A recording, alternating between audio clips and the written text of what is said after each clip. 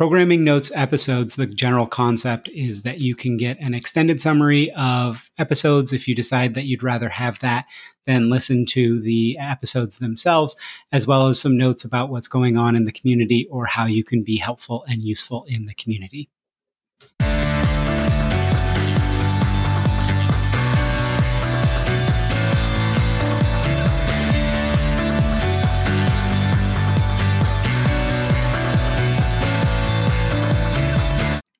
Programming notes for the week of November 13th, 2022.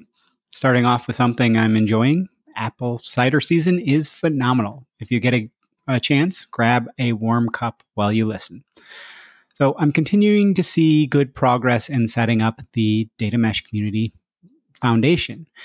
If you want to get involved, let me know. Vendors, if you are considering being a sponsor as well, let me know. I'm happy to put you in touch with the people around that. I think this is going to really enable us to do some awesome things, create some good surveys, create a lot more great content specifically around the asks of the people in the community.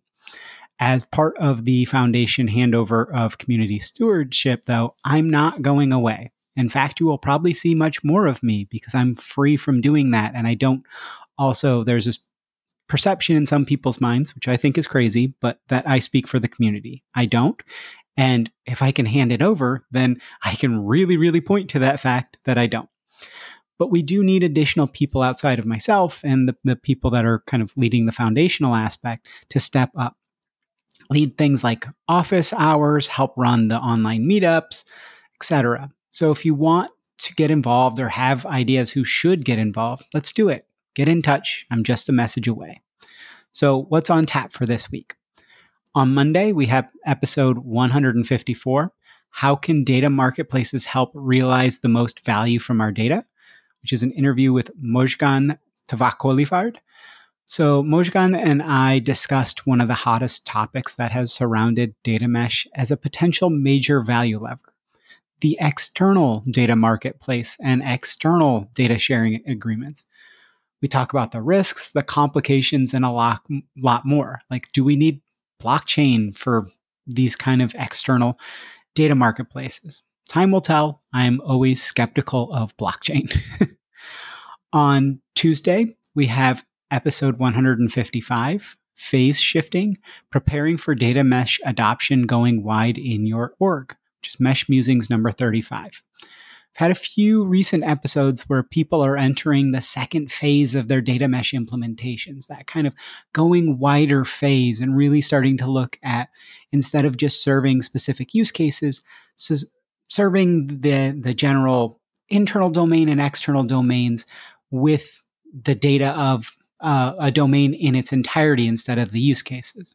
So those episodes, they reflected back on what they wish they had done more of in phase one. But you can't only focus on the big long-term picture. So this is some food for thought around those tough choices and how to potentially find your balance. It's not going to give you exact answers, but it hopefully gives you some ways to think about this. On Wednesday, we'll have episode 156, which is Zhamak's Corner number 9, a vision of the data product developer role in data mesh. So in this, Zhamak shares her thoughts of what the data product developer role looks like, or how she thinks it should. How does it play in the larger domain and organization? How do we set that role up for success in tooling and processes? It's some great insight into what the longer term developer of your data products might look like. I think it's a little bit different than even I was expecting. So I learned a lot from it, and I think you will too. Now on to the extended summary for Mojgan's episode.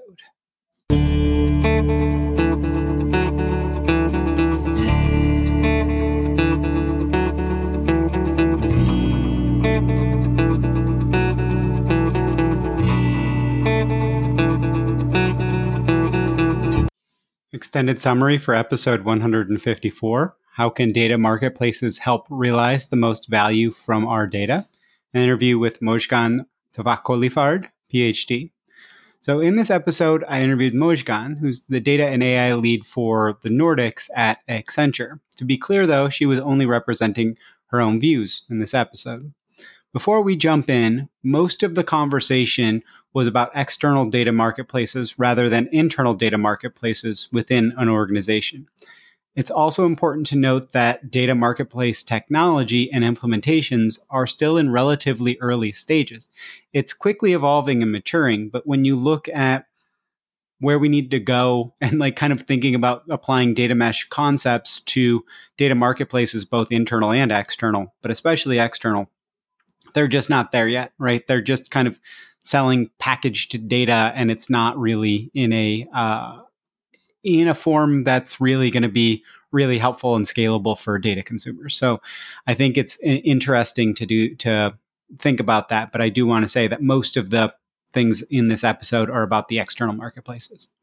So for Mojgan, data mesh is a perfect fit with data marketplaces, as a data marketplace makes it simple for producers to easily share data in a standardized kind of way, maybe not format, but a standardized, kind of actual way of sharing. And it makes it easy for consumers to easily find and consume data with standardized metadata and access and things like that. Simply put, data marketplaces are the most sensible place and mechanism for sharing data in her view. They significantly lower the barrier to getting access to data and being able to understand data, including how much they can even understand and trust the data, right? So data marketplaces are good for internal data sharing, but even better for being able to monetize your data externally, according to Mojgan. Again, the standardization and clear rules about what is allowable use means a faster time from discovery to value for both data producers and consumers/purchasers. Data having clear and concise SLAs means consumers can quickly go from discovery to trusting the data, meaning they can quickly leverage that data for their own use. However, major pain points for external data marketplaces are trust and security. For data producers, they must create the trust in their data for others to use it, but there is also potentially a big risk to how data consumers/purchasers actually use the data producer's data. Is it compliant or legal use? Is it ethical use? Will those data consumers properly protect the data they consume? If not, what is the risk to the data producer? How can we ensure proper behavior, whatever that may mean to the data producer, by the data consumer/purchaser? Mojgan believes blockchain and distributed ledgers might provide a good answer to be able to track compliant usage. Are consumers meeting their contractual terms? Smart contracts are supposedly able to track this. However, ethical concerns are still not addressed in smart contracts, at least in a simple and repeatable way. The ways of doing this are still evolving. And she believes we can't really get to large scale data marketplaces without something like blockchain. I will note that I am much more skeptical of all this, given that there are a few examples I'm aware of where blockchain is really working for trust and security. Can you really track usage in somebody else's systems? Can you really track once it's gone past their firewall exactly how they're using it, what they're doing for it? What about their security capabilities to not have a data breach around data that you sold them? Can we actually track, again, that ethical use, not just compliant use? Is it legal? Another aspect Mojgan mentioned is that data consumers can only use data they purchase in ways allowed by the contract. Sarita Bakst mentioned this when talking about externally purchased data.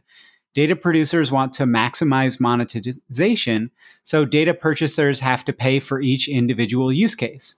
So data producers do want to track that consumers/purchasers are actually adhering to the part of the contract, right, that says what they can use it for.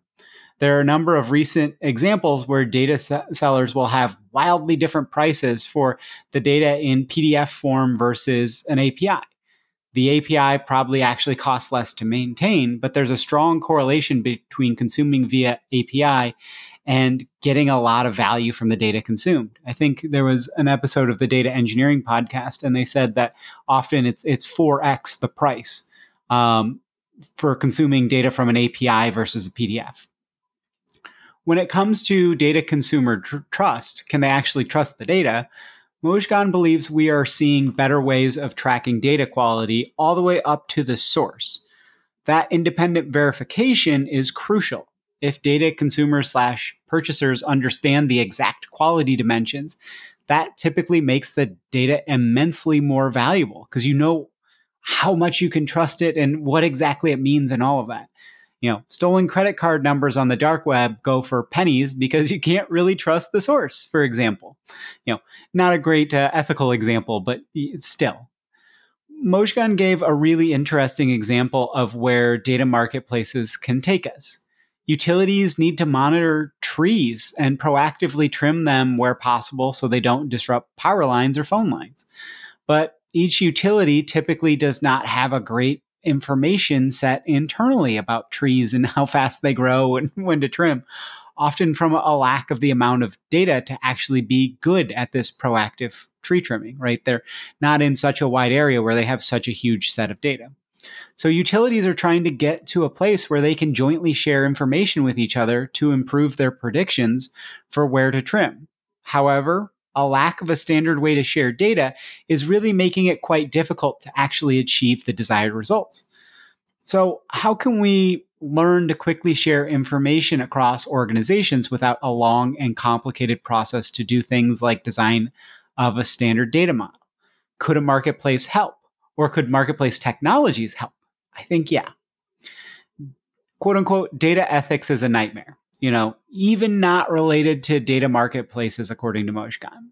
This is not just AI model ethics with bias and the like, but there are often unethical ways of presenting the data.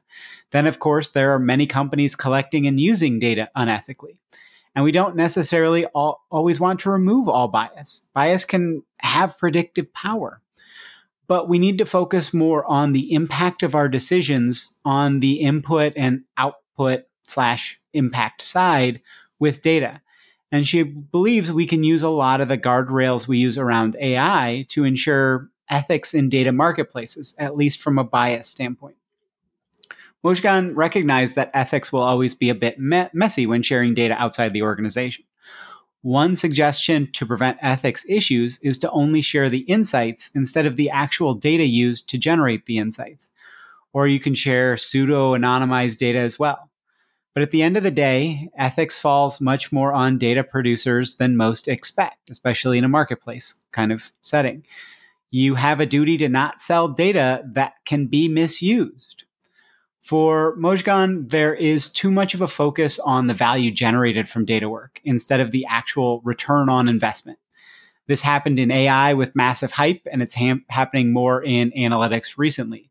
Everyone needs to be data driven, right? You need to create a business case and look at what the expected costs will be for data work. We don't really have easy paths to predicting exact value, but we can get better at that and be realistic about expected costs. It's not just about the return, it's about the return on that investment. Some quick tidbits to wrap up on. Knowledge graphs will be crucial to sharing data with or other organizations and internally for data mesh. A number of past guests have talked about this as well. And it's crucial to see organizations as living, breathing ecosystems. Design your organization and ways of working to be able to adapt, to evolve.